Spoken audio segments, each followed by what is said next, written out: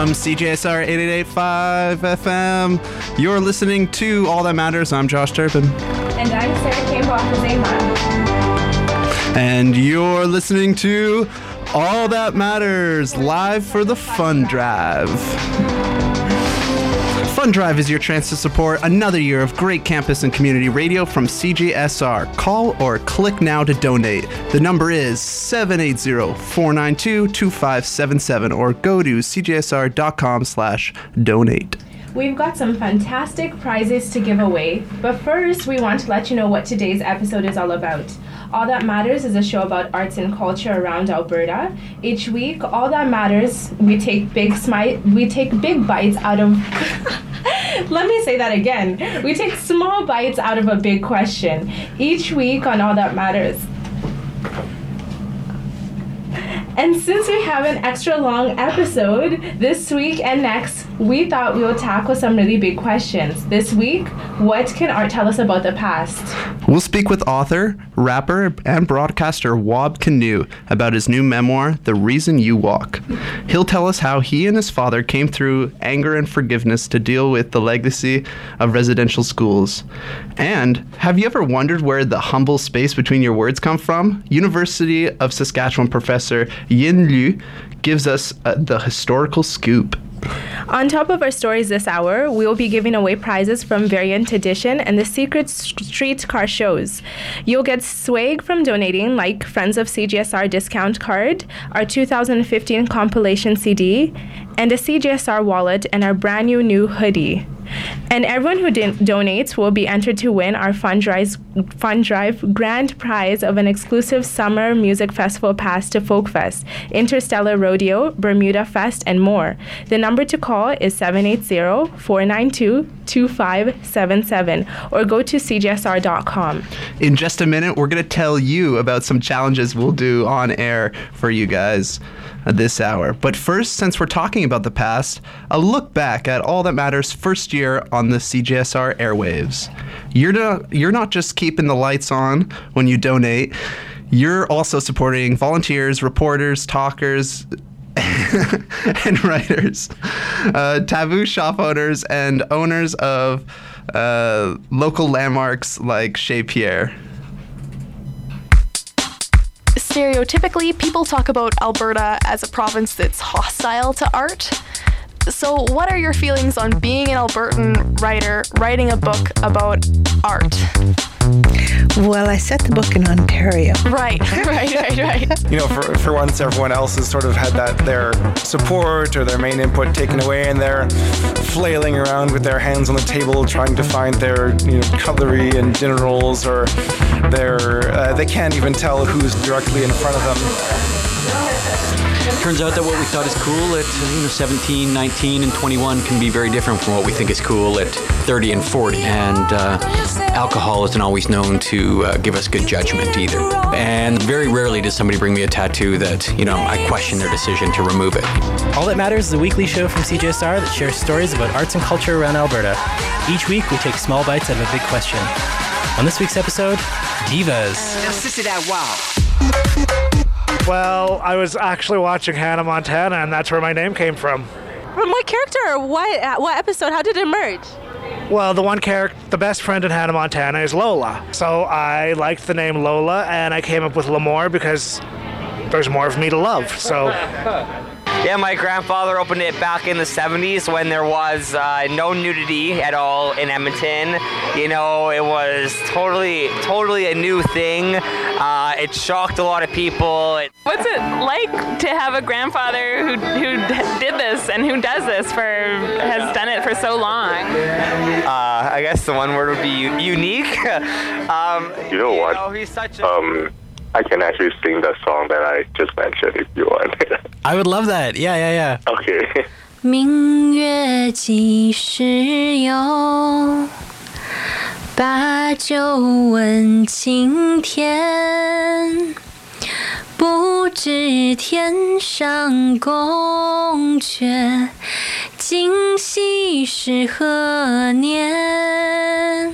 So the chorus is like, 路边的野花，你不要采， After sitting in storage for a few years, the whale is midway through being reinstalled by the Sears and a yogurt stand. It definitely spoils the illusion a bit to see the head sitting on dry land and the tail just kind of haphazardly sitting behind it. Is it everything that you remember and more? Still smells like metal. I don't smell any urine, but... Definitely smells like metal. Is it? I remember the seat being bigger. Well, you're probably smaller.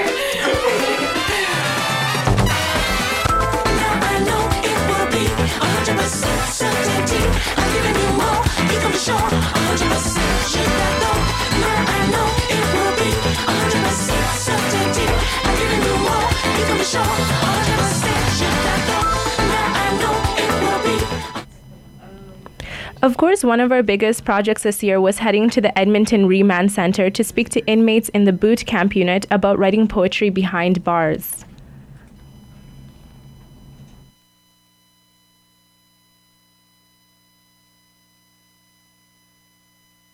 So it felt like a miracle, honestly, when they finally gave us our visitor badges and let us inside. Once we got in, a guard and someone from the Justice Department led us through a maze of locked doors, nodding up at the security cameras from time to time. In my cell one night, I was reading a book. It says, add up all the bad things that happened to you in your life. And just in 1 year, I came up, I just got a bullet taken out of me, and I was stabbed up and chopped in the face with a machete over a drug deal gone bad, and my wife passed away. It was just a bad year, so I was like, maybe this is why I am the way I am, and this is what I wrote. I wrote this. I got post-traumatic stress disorder in the realest way. From all this prison and thug living, it's got me stressed in the brain. Because where I come from, there really ain't no sunshine. My mama died of AIDS, and I only ate because of crime. Thank you, Lord, for when I'm weak, you make me strong.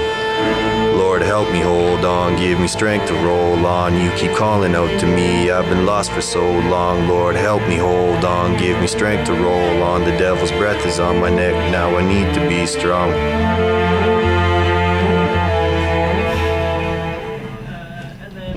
From the West Ed Whale to poetry in the Remand Center, we want to keep bringing you fascinating stories about Alberta's arts and culture.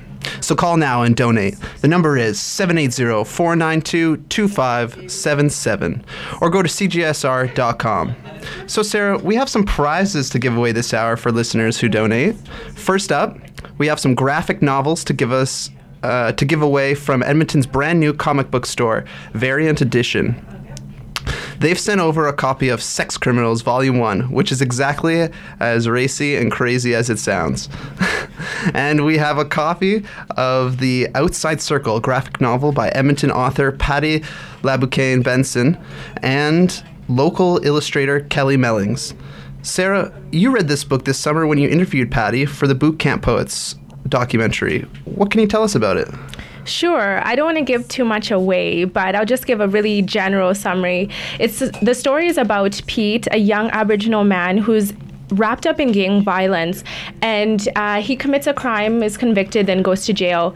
When he's incarcerated, he's offered the opportunity to participate in a program that would help him check his identity and learn more about his history as an Aboriginal person in Canada. That means colonialization, but also children who have been taken by the government and residential programs.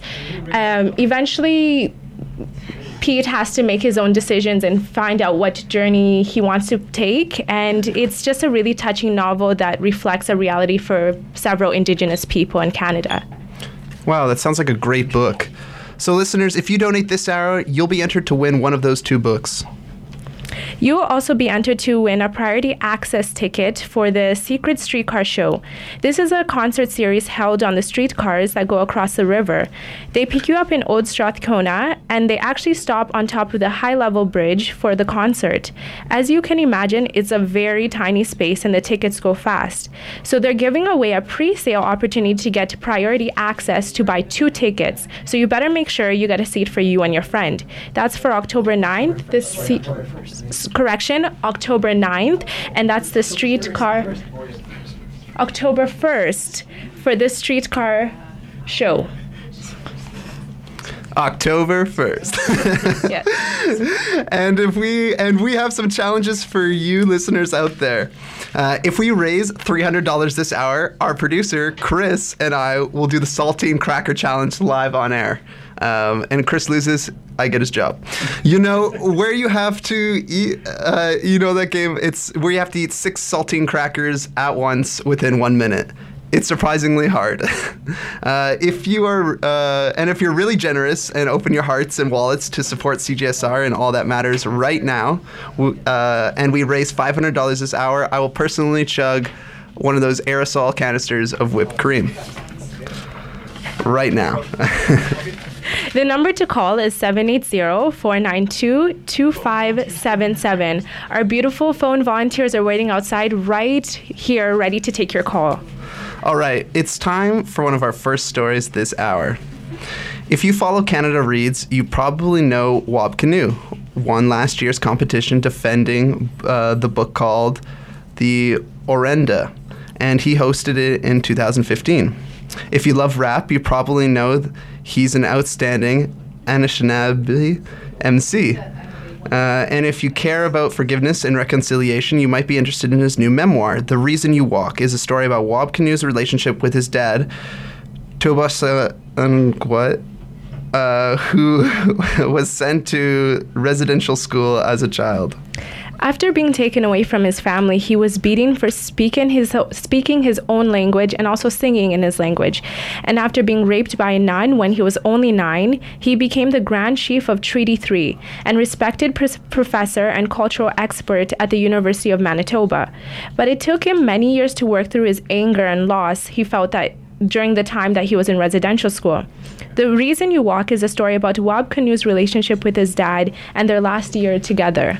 All That Matters, producer Chris Changyang Phillips reached Wab Kinew over the phone in Winnipeg.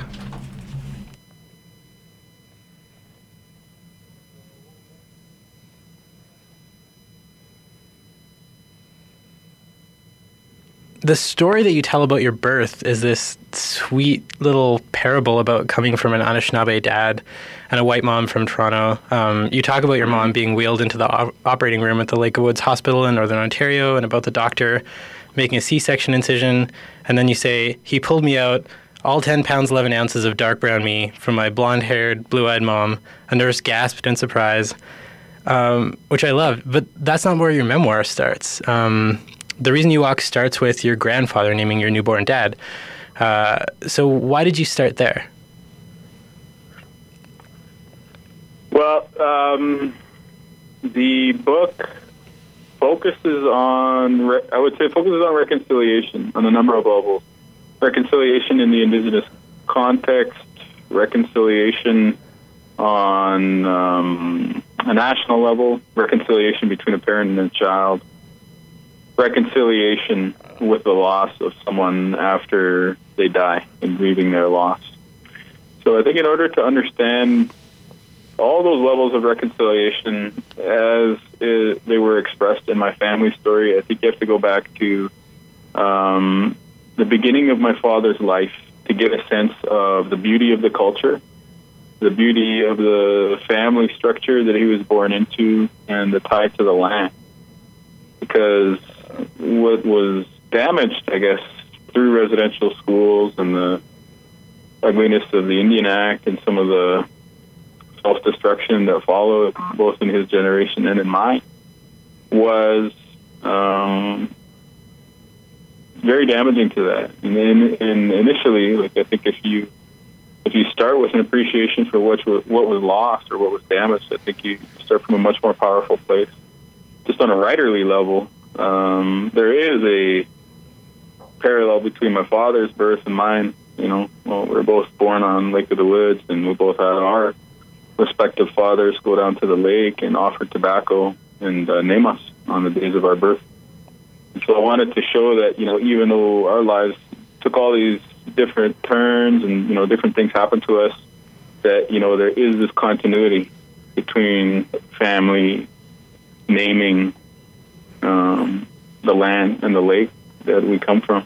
So I guess there was a few levels that I was thinking about there, why I wanted to choose that as a starting point. Okay, so your dad was taken away from his community to the St. Mary's Residential School in Kenora, Ontario, when he was just a little boy. When you were growing up, how did he talk about that time? Well, he didn't really speak about it. In terms of like, oh, I went to residential schools and, here's what happened to me there. Rather, what I got growing up was like little glimpses, like, oh, here's a time that, my dad died and I saw his, funeral, and here's what happened. It raised a lot of questions. I was like, okay, well, why was your dad buried at your school? Like that seems pretty different from my schooling experience. Like, why were you beaten up after your dad's funeral, which happened at your school? That seems pretty different.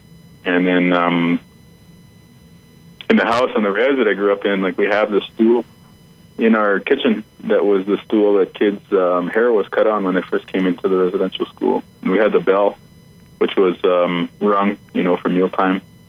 And I was like, well, why, we used to fight over that stool, but then when I learned that it came from my dad's old residential school, I was like, well, why was it important for you to keep that? So little glimpses like that. Then it was when I think the residential school story came out more in public view for the whole country. Late 90s, mid 2000s, that era, when the stories of residential school survivors really started coming out and being told in the media, in the public spheres, at conferences in the Indigenous community. Then I was kind of like, oh, okay. So what I was hearing little bits and pieces of was part of something much larger and much more expansive. My understanding happened along with the rest of the country. My first time really hearing my father open up on an emotional level of those things, as I write the book, was in a moment that was recorded by video cameras for national broadcast, right? So it was this weird mix of us going through our personal journey and our family journey while also being part of this much larger public experience of truth-telling and the beginning of reconciliation. In the book, you talk about inheriting a mutated form of your dad's anger about that time in residential school. Can you tell me about that? Yeah, what I mean by that is obviously what my father went through in residential school is, way worse than anything I've experienced in my own life. Being removed from his parents and his culture and, all the terrible things that happened to him. The worst I ever experienced when I was young was just, some racism and maybe a few physical attacks and things like that. Nothing at the scale of what he went through. Just systematized, large-scale oppression with a very ugly, nasty, personal face.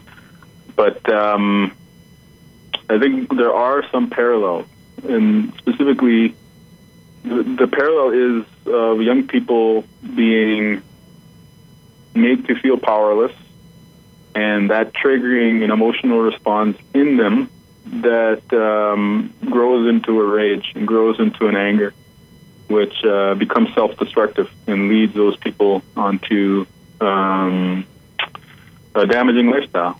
So for my father, it was, before the priests and nuns, he was made to cower or was made to, feel ashamed, and that made him feel powerless. And that created a burning ember of rage inside of him. And then he grew into an adult with some very ugly tendencies, sometimes being alcoholic, sometimes being violent, and, sometimes being very self-destructive. And then when I was growing up, my dad was the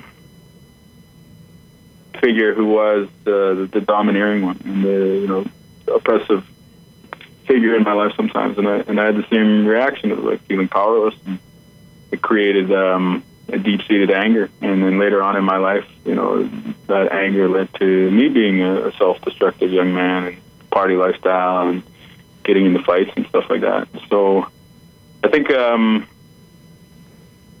like I said, the situation is totally different. My dad's situation was as a result of government created oppression, and mine was more just like my own, selfishness and short-sightedness. was like, I think, the big determining factor. But there are some similarities to our experience. In writing the book, one of the things that I learned is that recognizing how my dad made me feel and how he interpreted and how he inherited that from his experience with the priests and nuns in residential school. I recognized some of how I am a parent towards my own sons today. How I'm, maybe too quick to anger and, loud yelling and stuff like that, and how I'm probably making them feel the same way. So I guess in that way, writing this book and reflecting on the past was helpful because it highlighted to me, I guess, the intergenerational legacy of residential schools in my family and how I have to change this defect in my personality that leads me towards anger if I want to throw that legacy off. And so it just showed me like I've got work yet to do. I may have improved my thinking and way of life, but I still got work yet to do if I really want to say that I've cast off the legacy of colonialism in residential schools. That's a really tough process to go through, to look at what's going on with your parents and see it, like, be honest about it being reflected in yourself. Yeah, I think it's a challenge, definitely, to look at yourself in an honest light and be willing to admit your own shortcomings. But I think the even greater challenge is just on like the day-to-day level, being able to remember those lessons and being able to try and put them into practice. Because I mean, if I'm at a ceremony or if I'm sitting there writing a book and I realize I'm a domineering parent and I got to fix that, that's one thing. But to be in the moment with my kids and they're acting up and I feel like yelling at them and to remind myself of that, like, to me, that like walking that insight or walking that change that you want to make in your life or in the world on a day-to-day level, that's, to me, the really big challenge. And I think the one where we all kind of, struggle. Because, like, all of us could probably say, like, oh, we want to be Gandhi or, Martin Luther King or, we want to be like these great people. We all want to be Malala Yousafzai. But then, like, in that moment where somebody's being a jerk to us or, we cut off in traffic, we show our true colors. And it's hard to remind ourselves of those big lessons. One thing that really struck me about this book is that it seems amazing that your dad held on to these elements of Anishinaabe culture. Like you write about your dad being beaten for singing songs in Anishinaabemowin, and for standing beside his father's coffin at his funeral instead of kneeling like a good Catholic. But then as an adult, he found all these ways to become deeply woven into traditions from where he was from. Like he became Grand Chief of Treaty 3, and then that path that he took to try to heal after your older brother's death, that led him to that Sundance ceremony in South Dakota. How do you think your dad kept that flame alive of his culture, of where he was from? Well, I think that was a good side of that same characteristic whose bad side was anger and violence. The good side of that same sort of edge that he had inside of him was that, no, I'm going to fight to hang on to these things. You want to beat this out of me? No, I'm going to hang on to it even stronger. And he had that warrior's mentality. And actually, it's one of the things that he said in his testimony to the TRC is the Truth and Reconciliation Commission. Yeah, the Truth and Reconciliation Commission. In his testimony to that body, he said, I hope my descendants know that I was a warrior and that they know that I never backed down from a fight. And I hope that they do the same and fight for their children and their rights and all that. That's Wab Kinew speaking about his book, The Reason You Walk. I'm Josh Turpin, joined today by my co-host, Sarah Cambo-Alfasema. More from that interview in a minute, but first, an update on our FunDrive total. So far, thanks to listeners like you, we've raised $107 this hour. Thank you guys so much. That means a lot. The number, again, to donate is 780-492-2577, or go to cjsr.com. You're listening to All That Matters from CJSR. Stories about arts and cultures around Alberta. This week, we're asking what art can tell us about the past. And we are live for the FunDrive. It looks like, we just got a total for the FunDrive, $5,347. Thank you guys. Whoop, whoop. Yeah. This week, all hour, we're asking for your support to keep making another year of community radio. You know, all of CJSR's news shows, like All That Matters, are pretty much entirely run by volunteers. And Sarah, this is your last show with us, isn't it? Yeah, it's true. I'm moving to London, England, but you may hear stories from me in the future, so don't count me out yet. Well, we are going to miss you here. But tell us a bit about why you volunteer at CHR and what listeners are supporting when they donate. Well, I'm really interested in pursuing a career in journalism, and unfortunately, because I didn't study journalism, I did my degree in political science, I realized that it's quite difficult for me to get any other training experience. So I emailed Chad way back when, and he was just so welcoming. He responded and said, we're going to have an orientation, and gave me an overview and just said, CJSR is more about community, welcoming people, whatever your strengths are, just bring that. And so I felt that's just this is a place where I belong, and I wanted to continue because I feel like my voice matters and it was welcomed. What do listeners expect with CJSR? What was your question? Repeat that. I totally forgot. Your last question. My last question was, what are listeners supporting when they donate? They're supporting voices of people that may feel like their voices aren't heard in other venues. So they're just also supporting community radio, which is often taken for granted. Well, listeners, on top of supporting great radio opportunities like that, you'll also get some perks from donating this hour.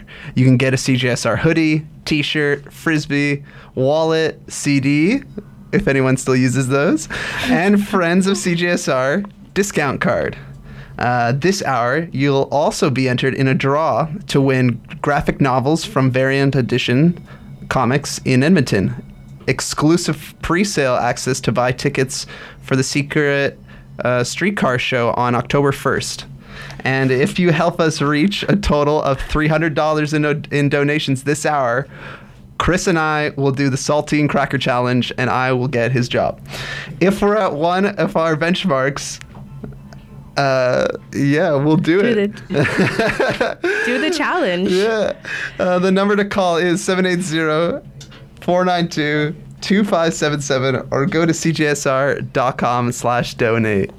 All right. Well, this hour we've been speaking with author, rapper, and broadcaster Wab Kinew about his new book, The Reason You Walk. It's a memoir about his father and how his dad struggled to forgive the people around him after his time in residential school in Kenora, Ontario. Wab's father, Toba Sukawat Kinew, became a respected authority on Anishinaabe. My apologies, I can just try to say that. Anishinaabe culture inside and outside of academia. But he also built some surprising relationships before his death in 2012. Here's our producer, Chris Chang-Yan Phillips, with part 2 of his interview with Wab Kinew. For him, being a warrior at the end of his life, it no longer meant being a fighter or an angry person, but rather it meant being somebody who's willing to stand up for the culture, for the language, for his family. I was surprised by how much of this book and your dad's journey that you describe was focused on the church, the Catholic Church, and in particular on your dad building these relationships with the Vatican and with the Archbishop of Winnipeg. Yep. How much did that surprise you that he kept trying to build relationships with people in these institutions that had caused him such profound pain? Well, that was what I learned along that journey watching him, and then reflected on in the book was I did wonder a lot about that. Like, why is he even worried about this? Why not just forget about it and move on? But what I had to recognize is that, he spent years in that residential school. He spent years going to Mass. He spent years as a child, being taught how to pray in the Catholic tradition. And that made an imprint on him, for better and for worse. The worst side we already talked about, but for better too, one of the priests was a kind person to him. And he did, even in his times of hurt, he was showing this lay brother, Brother Andre, who became a saint later on. to pray to, and that gave him strength even when he was suffering in the residential school. So that made an imprint on his soul. So what you have is he came out of the residential school and he was damaged in some way, and yet some part of his spirit was Catholic. Some part of his character was Catholic. It was molded by the church. So he lived his whole life scarred or hurt in some way by that, but it was still always there. Like a huge chunk of him was an Anishinaabe and a traditional person and a sun dancer. But I think part of what reconciliation meant for him is that he had to be able to put his life together in such a way at the end so that he could express himself in his most honest and most truthful fashion, which is to say that he had to be able to also express that part of him which was shaped by the church and which was influenced by the Catholic tradition. And what had held him back all those years was the racism that the church held towards our people. But through the process of the Truth and Reconciliation Commission and the apology and the trip to the Vatican and then the canonization of Kateri Tiguita, he saw that veil of racism, which was preventing him from, truly expressing that, Catholic side to Catholic dimension to his personality, was being lifted. And it freed him to just, say, what, I'm a spiritual person and I reflect it however I want to. I don't have to fit neatly into any category. Some days I am the sun dancer, a hardcore sun dancer, but other times I go to Mass, And so to me, that's a very beautiful thing. Like, I think, we're all human beings. We want to reflect ourselves in whatever way truly that makes us feel free. So very few of us, I think, will fit neatly into one category. We ought to recognize there's many paths to the same goal. And I think it's a good lesson, I'm not sure whether the church believes the same thing, that there's many paths to the same goal. But I shouldn't just be waiting for them and their understanding to be fully realized. I should also learn from my father's example and say, well, I should recognize that there's many paths to the same goal. For me, it's traditional spirituality. For somebody else, it's going to be the, secular humanist tradition. Maybe somebody else gets all the meaning in their life necessary for science. And maybe other people, they like to go to the masjid, they like to go to a mosque, they like to go to a temple, they like to go to a church. I should respect all those things. So yeah, for me, it was surprising to see my father's interest in the church, but that is understanding that and understanding what motivated him to want to go back there and make things right with the church, I think led me to some of the deepest lessons and best insights that I gained on that whole process of walking that last year with him. That last year being the year after you found out that he had cancer and you're kind of getting closer. Yeah. Well, tell me about some of what you learned from him in that last year together. Well, I think the biggest lesson is that, we're all human beings and we all share a common destiny. We all share common planet, and we ought to live together and respect one another. We want to do good. We want to be perfect, but none of us are. So, given the fact that things are going to go wrong, part of what we have to learn is how to respond to things when they go wrong. So, if we do wrong, then we ought to admit it and work towards making things right. And we also have to forgive ourselves. And if people do wrong to us, then we have to learn how to forgive. Keep ourselves safe first, but then also learn how to forgive. And really, as he did, we want to put our lives together so that the only thing we leave behind after we leave is the positivity, good times, and the love for our friends and our family. You talk about reconciliation not being a grand gesture between a prime minister and a national chief.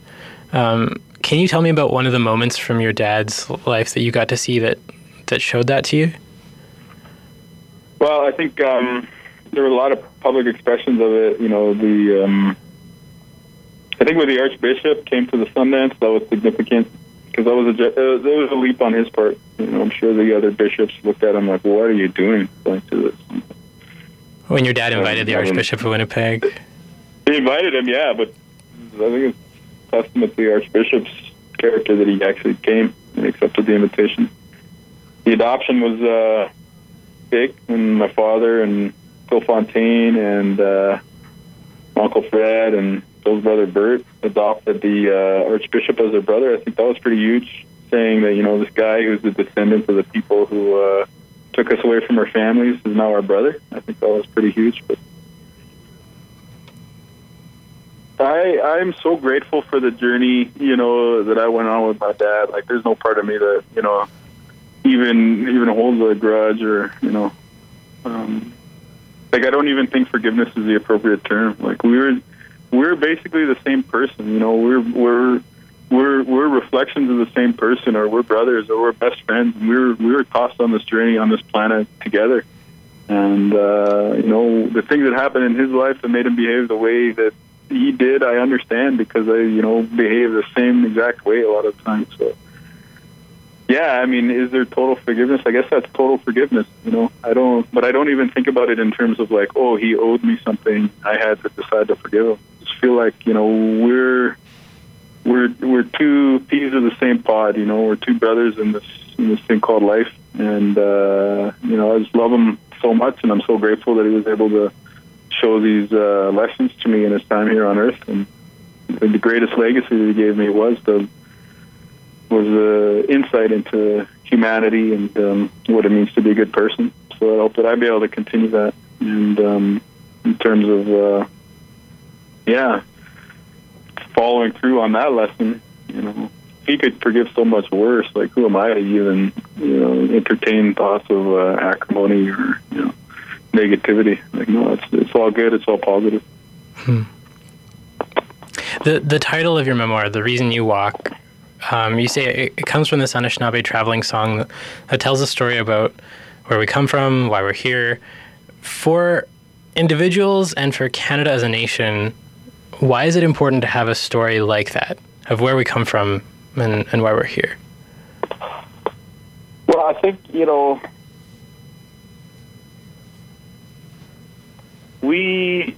one of the amazing things about human beings is the fact that we have language and that we can share knowledge with one another.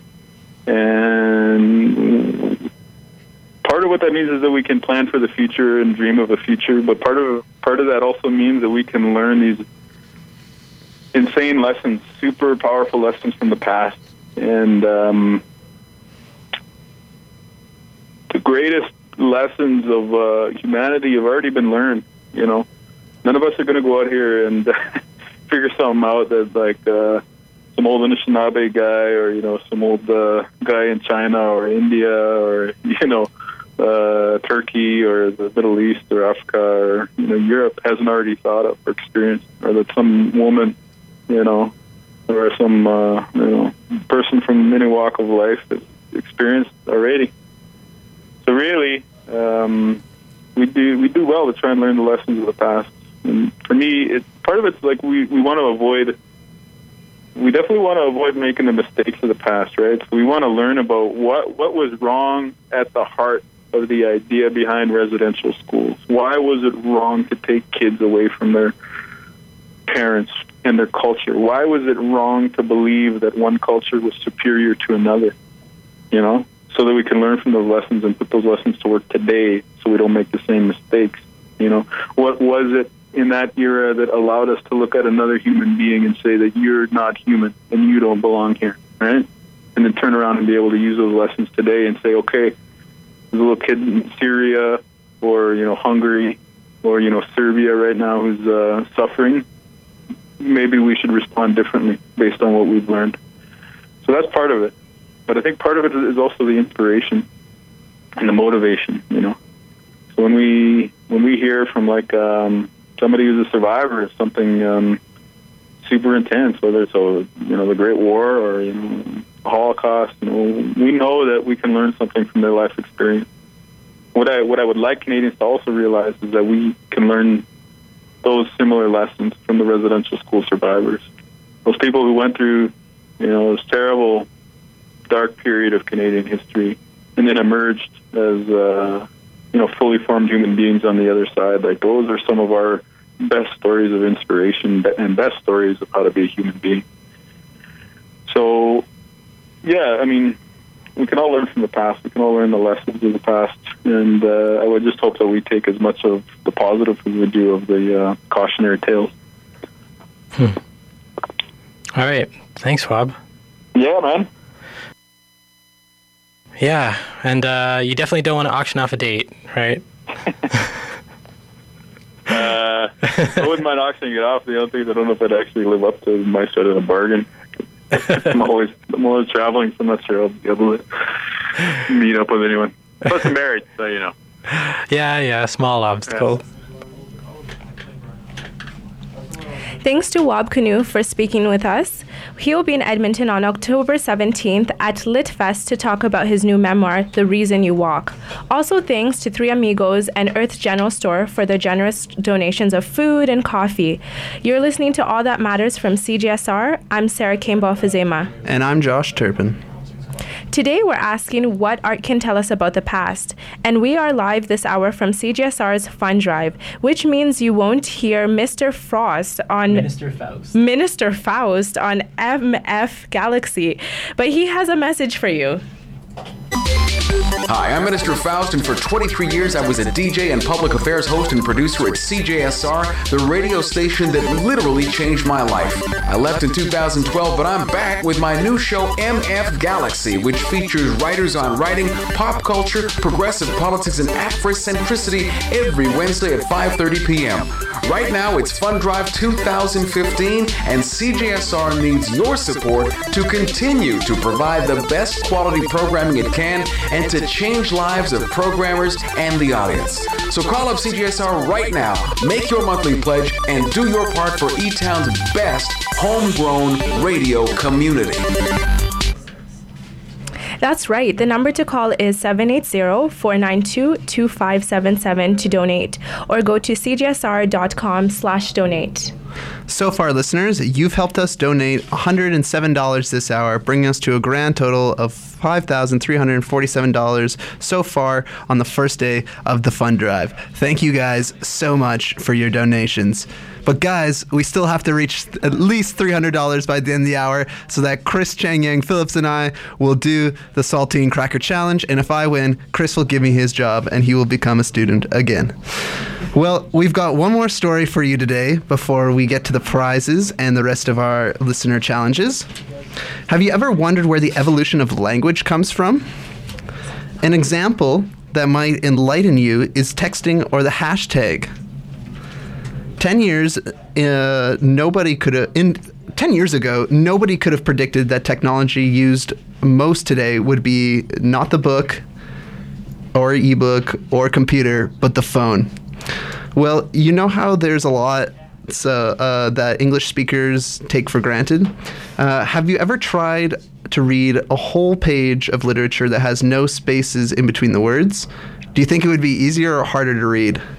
Well, that's how it used to be. To discuss the origin of the blank space in between our words, we spoke with Yin Du of the English department of the University of Saskatchewan. She was in Edmonton for a conference on her findings about the technologies of language and the origin of space. You guys need to call 780-492-2577 to donate.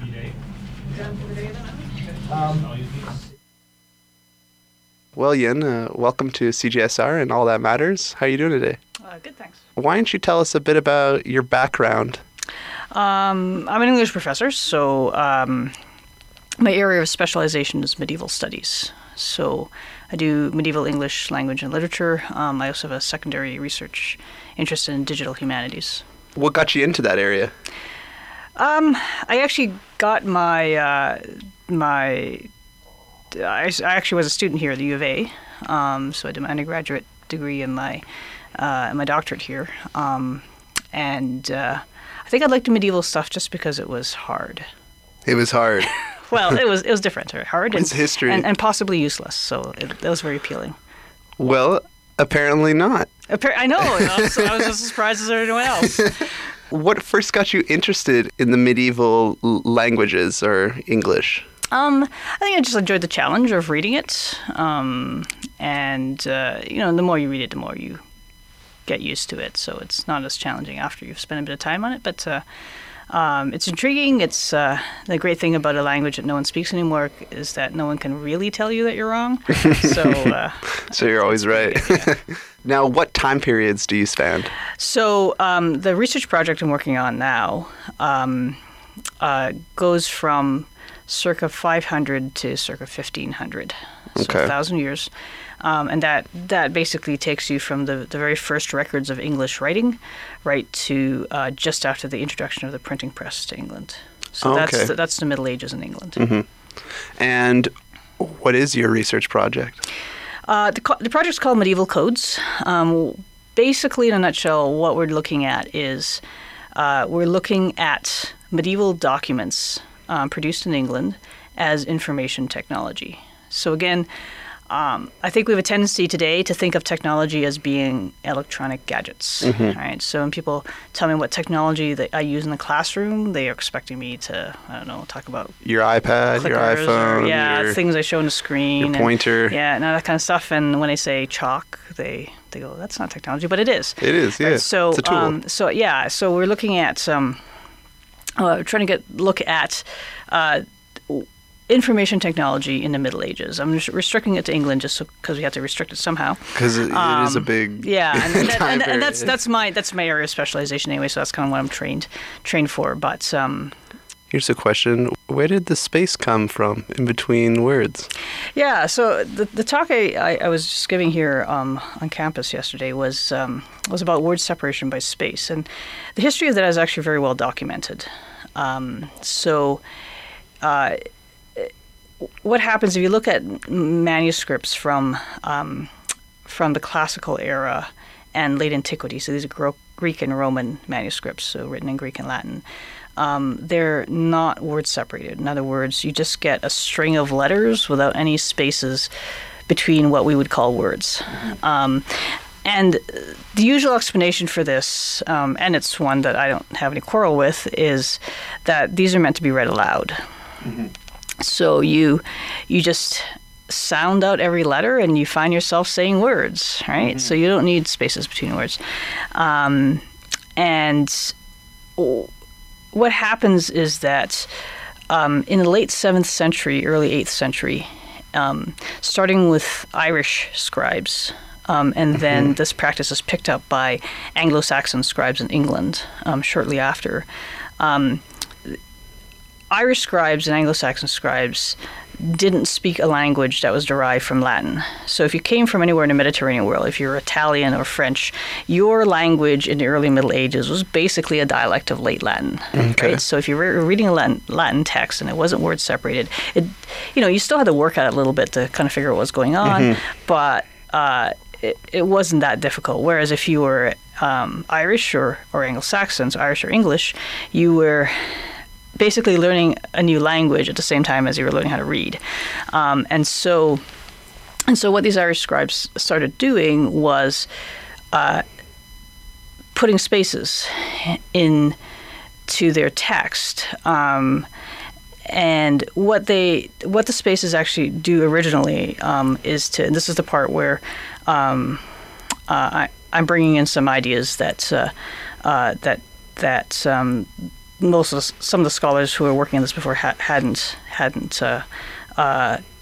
tried explaining, but they're actually trying to separate out grammatical units, right, in the string of letters, saying, okay, the way we want to read this is we need to figure out, what the grammatical units in this, string of symbols are. And so one way of doing it, you can do this a bunch of different ways. You can put little dots in. Like the Greeks do. Yeah, that's right, interpuncts. You can just put little lines in to separate things out. And we actually had to have some manuscripts where you could tell that a later English reader... Like the dictionary does. Has gone in and stuck little lines in to help him read the text. Or you can just, right off the bat, just start putting spaces. So now, why would they do this? So that's what I was looking at, right? And again, the usual one of the explanations is actually helps you read faster, right? And so it's easy to assume, okay, well, it increases reading efficiency, and there's actually recent research, eye tracking studies have shown that just the neurophysiology of it, that for readers of modern English text, the spaces between the words help us to target where our gaze lands. These are called fixations in the text, and so it helps you have more accurate fixations, and so you actually have a faster, more efficient reading speed, right? So it's easy to assume that medieval readers found out somehow that if you added spaces in, you could read faster and increase your reading efficiency, and that's a good thing. But that's not the case. But the argument I'm making is that it's actually not the case. Yeah. Because they weren't doing eye tracking studies, so it's not like they knew that it was going to increase their reading speed. In fact, they didn't want to read faster. The spaces between words are actually there to encourage people to read slower. And why is that? Because when you were trained to read in the early Middle Ages, the model of reading was one that I call grammatical. In other words, you wanted to take this text, you wanted to break it down to its grammatical units, and you wanted to think about every single word, right? You wanted to extract as much meaning as you could out of it. And so you didn't want to drive your eye onward, right? You wanted to constantly be stopping and thinking. How long might it have taken to read, a single story in the Bible? Well, that depends. With the spaces. Yeah, so with or without the spaces. And again, my argument is that I don't think the spaces actually made a difference in actual reading speed. So physiologically, it makes it possible for you to read faster.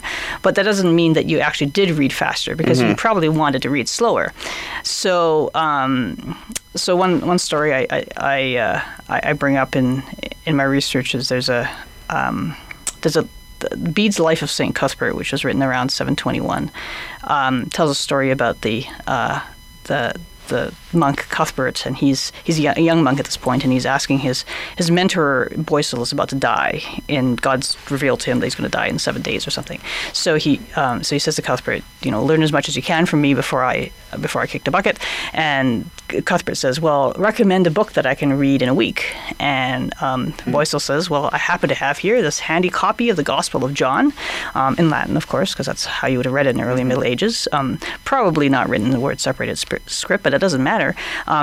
It's helpfully kind of divided up into these 7 gatherings or choirs, so just little kind of subunits in the book, and so we can read one a day, and this will work. So that's what they do. They take a whole week to read the Gospel of John. So what Boycel and Cuthbert are doing is they're just not reading through it like we would read through it. They're discussing it. They're using it as a basis for theological debate. And what's interesting about what Bede says is that they read through it unusually quickly. So now, how come some languages haven't adopted the space, like Thai or Mandarin? Yeah. So, the Chinese writing systems, so are what's called scripto continua, like early Latin documents and that kind of stuff, and Thai and Japanese, right? They're scripto continua writing systems, which means they don't use spaces to separate words. Continuous script, continuous writing. Yeah. So again, recently, a lot of very good work has been done with eye tracking studies on people who read these scripts, and they're not any less efficient than word-separated script, because people just use different visual cues to know where to target your fixations, right? So Thai, there's certain characters that tend to occur at word boundaries, and so subconsciously Thai readers just kind of notice those, and so their eyes just move accordingly. I think they found with Japanese that the kanji characters tend to be used as visual cues for word boundaries, and that kind of thing. So, you don't have to have spaces between words to read efficiently. If you don't use spaces, you use something else. In fact, in the history of the Roman alphabet, the script we use to write English, one of the ways of marking word boundaries is actually not by space, but by having special characters that were specific to the beginnings or ends of words, right? So you might be familiar, for example, with the difference between, if you look at really old English books, the difference between the long S and what we think of as the normal S, right? So the shape that we use, the letter form that we use as our normal S today was actually a specialized word final form. Okay. The normal form of the S was the long S. Right, the thing that looks like an F without the little crossbar. Right. So, and of course, it's the integral sign in calculus today, actually. Right. So the long S was the normal form of S, right? And the form that we use today was actually a special form that you put at the ends of words, so it was easier for you to see where the word boundary was. So you can use stuff like that, right? So you don't have to have spaces, and so yeah. Thank you, Yin, for coming in and talking with us at All That Matters in CJSR. But thank you very much for your interest. I really appreciate it. Yeah, thanks. Thanks to Professor Yin Liu for speaking with us, and thanks to all you listeners out there in Listenerland. This hour we've raised $107, and we are almost at the end of our special hour-long live episode of All That Matters, where we've been talking about the past. And your chance has almost passed to win some great prizes for your donation. So call 780-492-2577 right now, and you'll be entered to win a graphic novel from Variant Edition Comics, a pre-sale shot at tickets from the Secret Streetcar Show. And now, Josh, how are we doing in getting in with the listener challenge? Well, you know what, Ed, we're still going to make the 300, I guarantee that. But we're going to do the Saltine Cracker Challenge now, because Chris has been talking some beef off the air. So, Chris, are you ready? Oh, I am ready. I've done this before, but one by one. So I haven't done the whole 6 crackers all at one time. Yeah, well, that's nothing. But here are your you're going 6. down. You can examine them to make sure that they're all intact. Yeah, these are regulation crackers. Good. So Chris has just accepted the 6 crackers in his hand. And I have my 6 if I could have a third body. They're all full I believe crackers. that they're 6. all 6 crackers that are full. All right. On your marks. Whoa, okay. Getting the stack ready. Get set. Go. Wow, this is very intense. Oh my gosh, Chris, come on. Josh has just stuffed them with ease in his mouth, and it looks like I'm ready to already announce who's the winner. But you never know. Live radio. This is live radio. You never know. And of course, we'll be posting a video to Twitter. Oh gosh.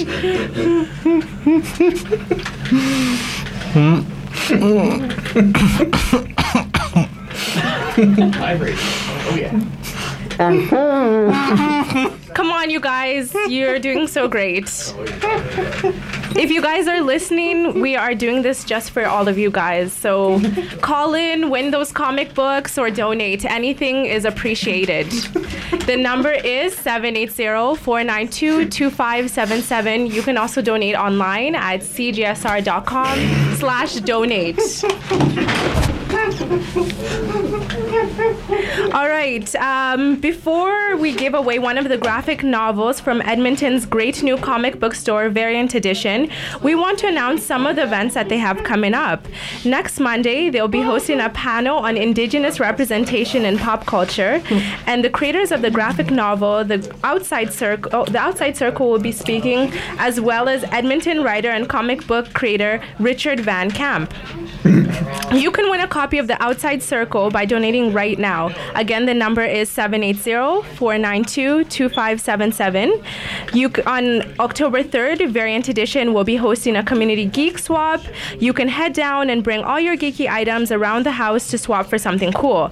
And this weekend, they're hosting a pre-sale party for the next Magic: The Gathering release. So head to Variant Edition on 123rd Street and 104 Avenue.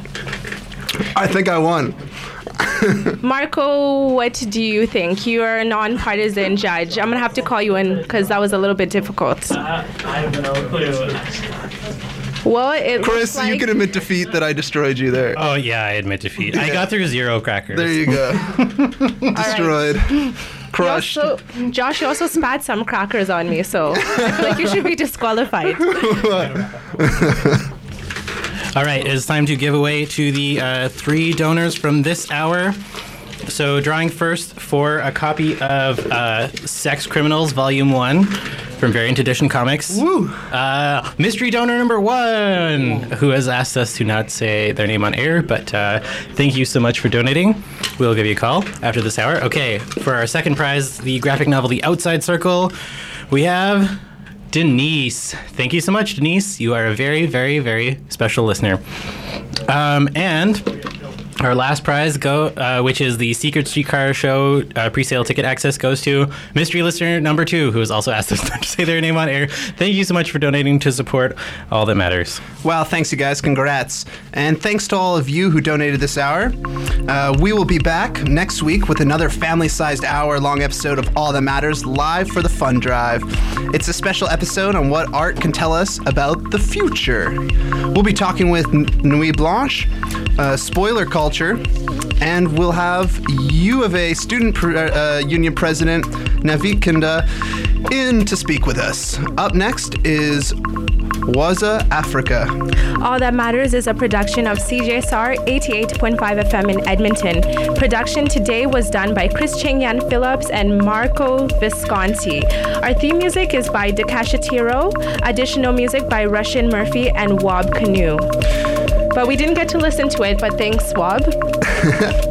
If you have comments or questions about the show, send us an email. We're at allthatmatters@cjsr.com. We have all our episodes on our website.